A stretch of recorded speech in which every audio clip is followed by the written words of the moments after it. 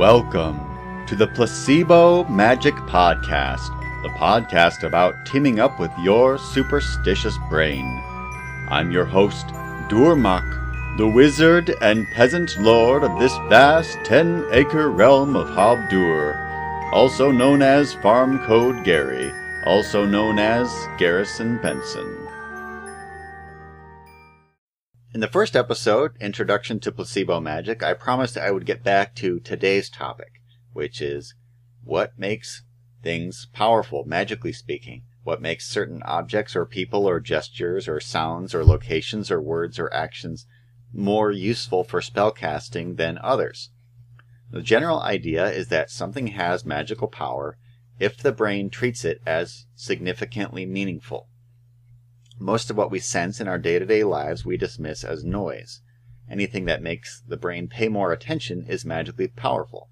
When the brain interprets something, it translates it into an abstract representation of the real thing. So we could say that any smell, any gesture, any word or phrase, any person, any sigil, basically anything becomes a pattern in the brain.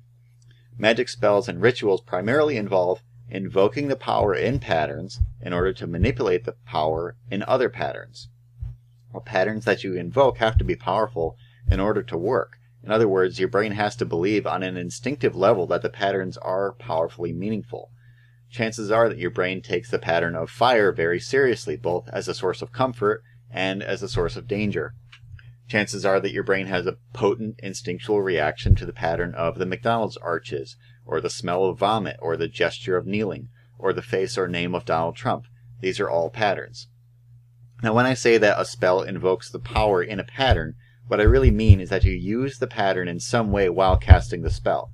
Like, let's say you're casting a spell to attract new love, a spell that you found in a dusty old grimoire that you bought from a mysterious shop that you could swear was not there yesterday.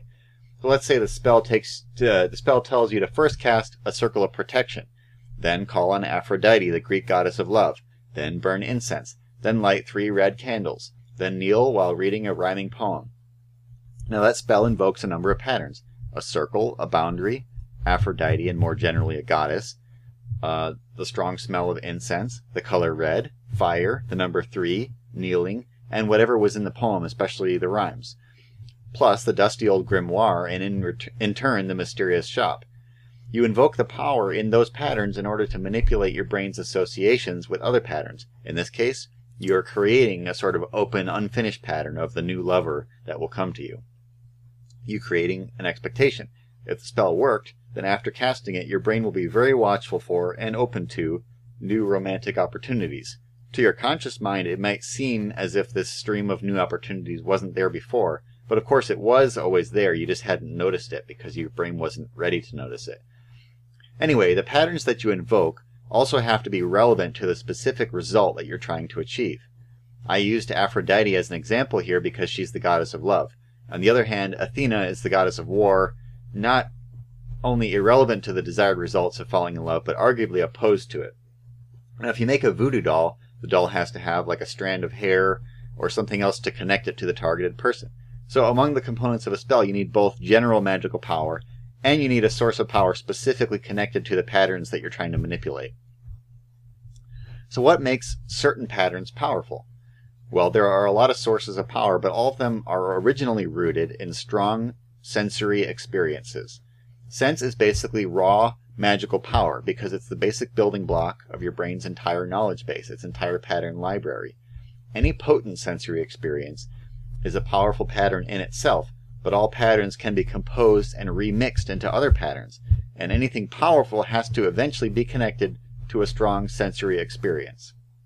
So, for instance, the symbol of a wine glass has some power because of its association with wine, and wine has power because of its association with the smell, the taste, the color, the feeling of intoxication, and the memories of good or bad nights spent with wine, which is to say, its experiences of happiness or sadness or whatever.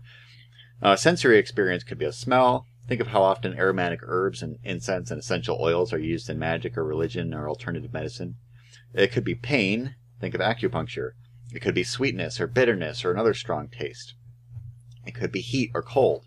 Think of sweat lodges and candles. It could be an interesting texture. It could be the feeling of cool air against your skin when you're naked outdoors. It could be the sensation of movement from dancing. It could be darkness or bright light or a striking color. It could be the sound of a wooden flute. It could be sexual arousal or orgasm. It could be a gag reflex. Basically any striking sensation, good or bad. And striking especially means novel, but novel or strong.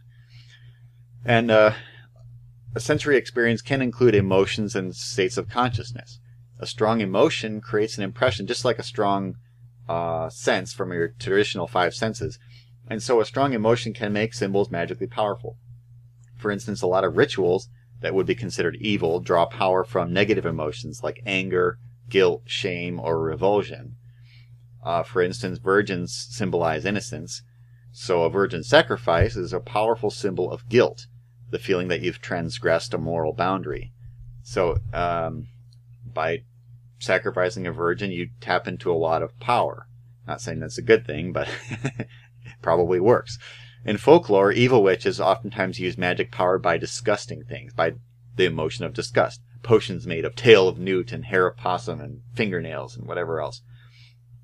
On the other hand, most people who practice magic or religion use good moods to power their magic, like the high that you get from participating in an energetic worship service at a church, or the calm that you feel from meditating. Personally, I practice mindfulness meditation for about 5 minutes before casting a spell in order to summon a feeling of serenity and safety. Now, fear is a massive source of power because it makes a very strong impression on the brain. That's basically just an evolutionary adaptation. When you feel fear, whatever it is that you're afraid of gets charged with magical power, the power of fear. Let's say you go for a hike and you have a run-in with a mother bear. You feel intense fear, and your brain interprets that fear as being caused by the bear. So the bear pattern becomes associated with the fear pattern, and now, as a result, the bear pattern has a lot of magical power over you. An altered state of consciousness, like being drunk or high or heavily caffeinated or anything like that, can also be a source of power. Just like an emotion, if it's a novel experience, the brain pays attention. And there are some emotions that we don't normally consider emotions at all. The little burst of happiness that you get from learning something, or the satisfaction of creating something, the satisfactions of hearing the completion of a rhyme, or looking at a beautiful piece of art, or hearing a clever joke. We tend to think of these as intellectual satisfactions, and they are, but they create a real emotional impression. Oftentimes intellectual satisfactions will have the result of making something special. If you know that something is rare, that usually makes it special. For instance, a rare alignment of planets would be a special window of time.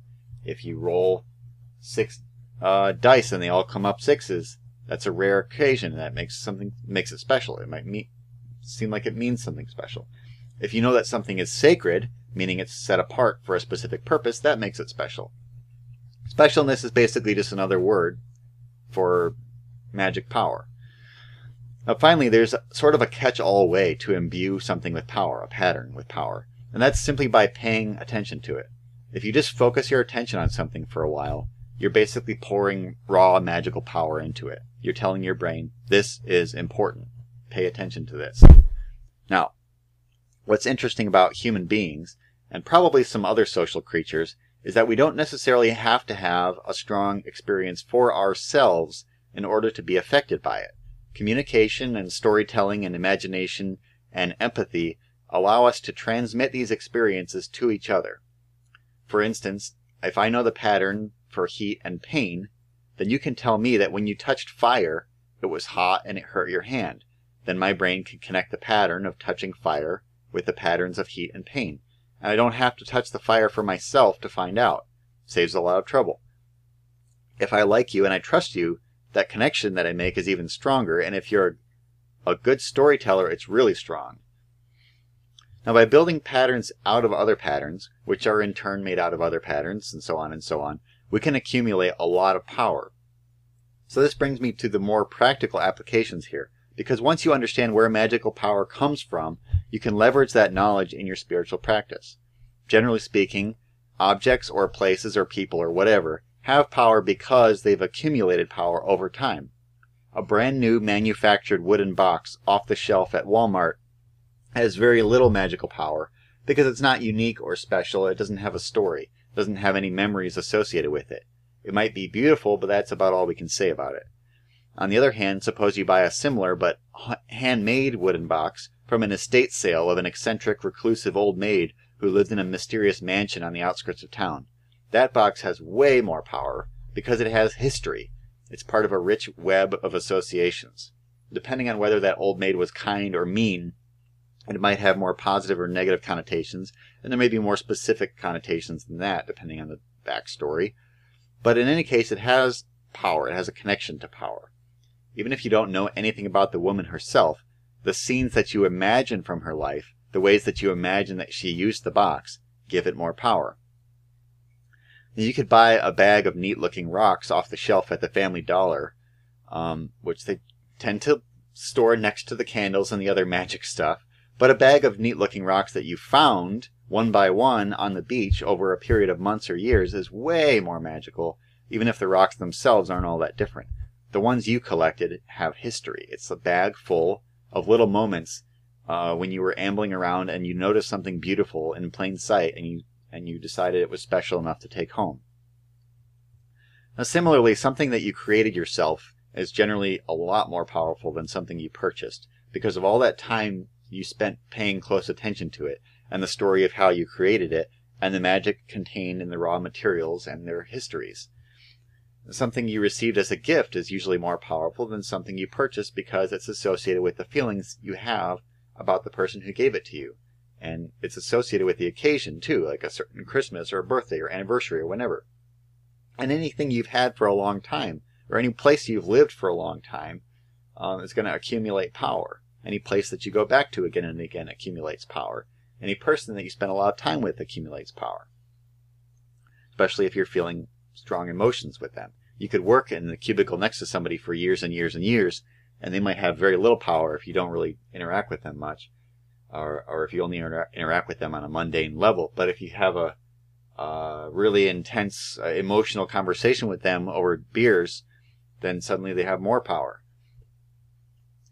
So here's where we come to the other end of the process. When you're casting a spell, you can leverage this knowledge of what has power in order to make that spell more powerful. You can wear your homemade wizard robes. You can wave the magic wand that you inherited from your witchy great aunt that she harvested from an old hawthorn tree in a sacred grove. And you can use a photo of the dead person that you're trying to commune with, a photo that you got from his mom. And all that will help, but you can also leverage this knowledge to transfer and create power using magic. The other end of the equation. You have the magic that you're using, that you're invoking, and you have the magic that you're manipulating. So you can take that random wooden box off the shelf from Walmart and enchant it in a ritual that uses existing powerful patterns and imbues the wooden box with power. You can cast a spell invoking powerful patterns in order to remove the emotional power that your ex has over you. Basically, you cast spells in order to tweak your brain's pattern library.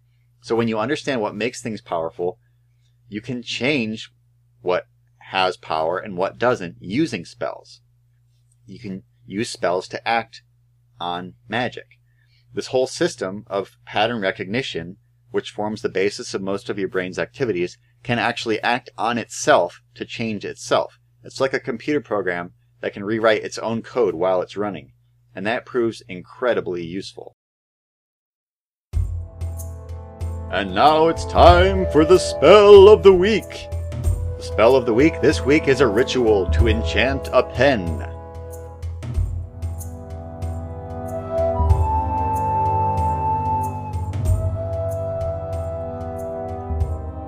So first, find a pen that is beautiful, durable, refillable, and enjoyable to use. Should feel comfortable in your hand. A pen that meets those criteria already has a fair bit of magic. Now, optionally, you could modify the pen slightly to make it unique. If it's a wooden pen, you could write a magical symbol on it with wood burning. Or you could paint any pen a little bit to make it unique and make it your own. By making the pen unique, you give it additional power because now it's the only pen in the world that's like that. Now, on the night of the full moon, take your pen out into a beautiful, secluded, natural setting, a sacred place. A clearing amid a grove of trees is ideal. Now, find a stone with a relatively flat surface and place it in the middle of the casting area. Lay the pen on the stone. Cast a circle around the area using candles, a wand, or a rope, with a pen at the center of the circle. You can search the internet for how to cast a circle for more information on that. Now practice mindfulness for a minute or two while gazing steadily at the pen. Now dance around the circle clockwise 8 times. For me, 8 is a magic number that represents the circle of the hero's journey and the wheel of the year. It's the circle of magical change. Feel the magical vortex that forms as you dance in the circle, drawing power from this sacred setting into your pen. Now after the 8th time around, stop and stare intensely at the pen. Imagine colorful waves of raw magic streaming into it from your surroundings. Do this for about a minute. Now visualize the magic being sealed into the pen. It's like the raw waves of magic that got sucked into it are now hardening into the shape of the pen, and now the pen glows with a magical aura. Practice mindfulness for about 5 minutes to let the magic take root, and then dispel your circle and go home. You now have a magic pen. You can use it anytime you need to write or draw something as part of a spell, and because you used a magic pen, it'll make that spell much more powerful. Now make sure that you store the pen in a special place, maybe near other magic items or in a special box. Make sure you only use it for magic, never for everyday, boring, mundane uses. Take care of the pen and refill it when it runs out of ink, and it will take good care of you. You can find the Placebo Magic podcast and my poetry and other writing on the web at farmcodegary.com. Send your feedback to farmcodegary@protonmail.com and let me know if I can read your feedback on the show. Music is by Kevin MacLeod of Incompetech.com and licensed under the Creative Commons Attribution 4.0 license. You can support the show by giving us a review on your podcast app of choice, sharing an episode with a friend, or becoming a Patreon supporter at patreon.com/placebomagic. Patreon supporters also gain access to our Patreon exclusive bonus show. Remember, magic is a metaphor, and metaphor is magical.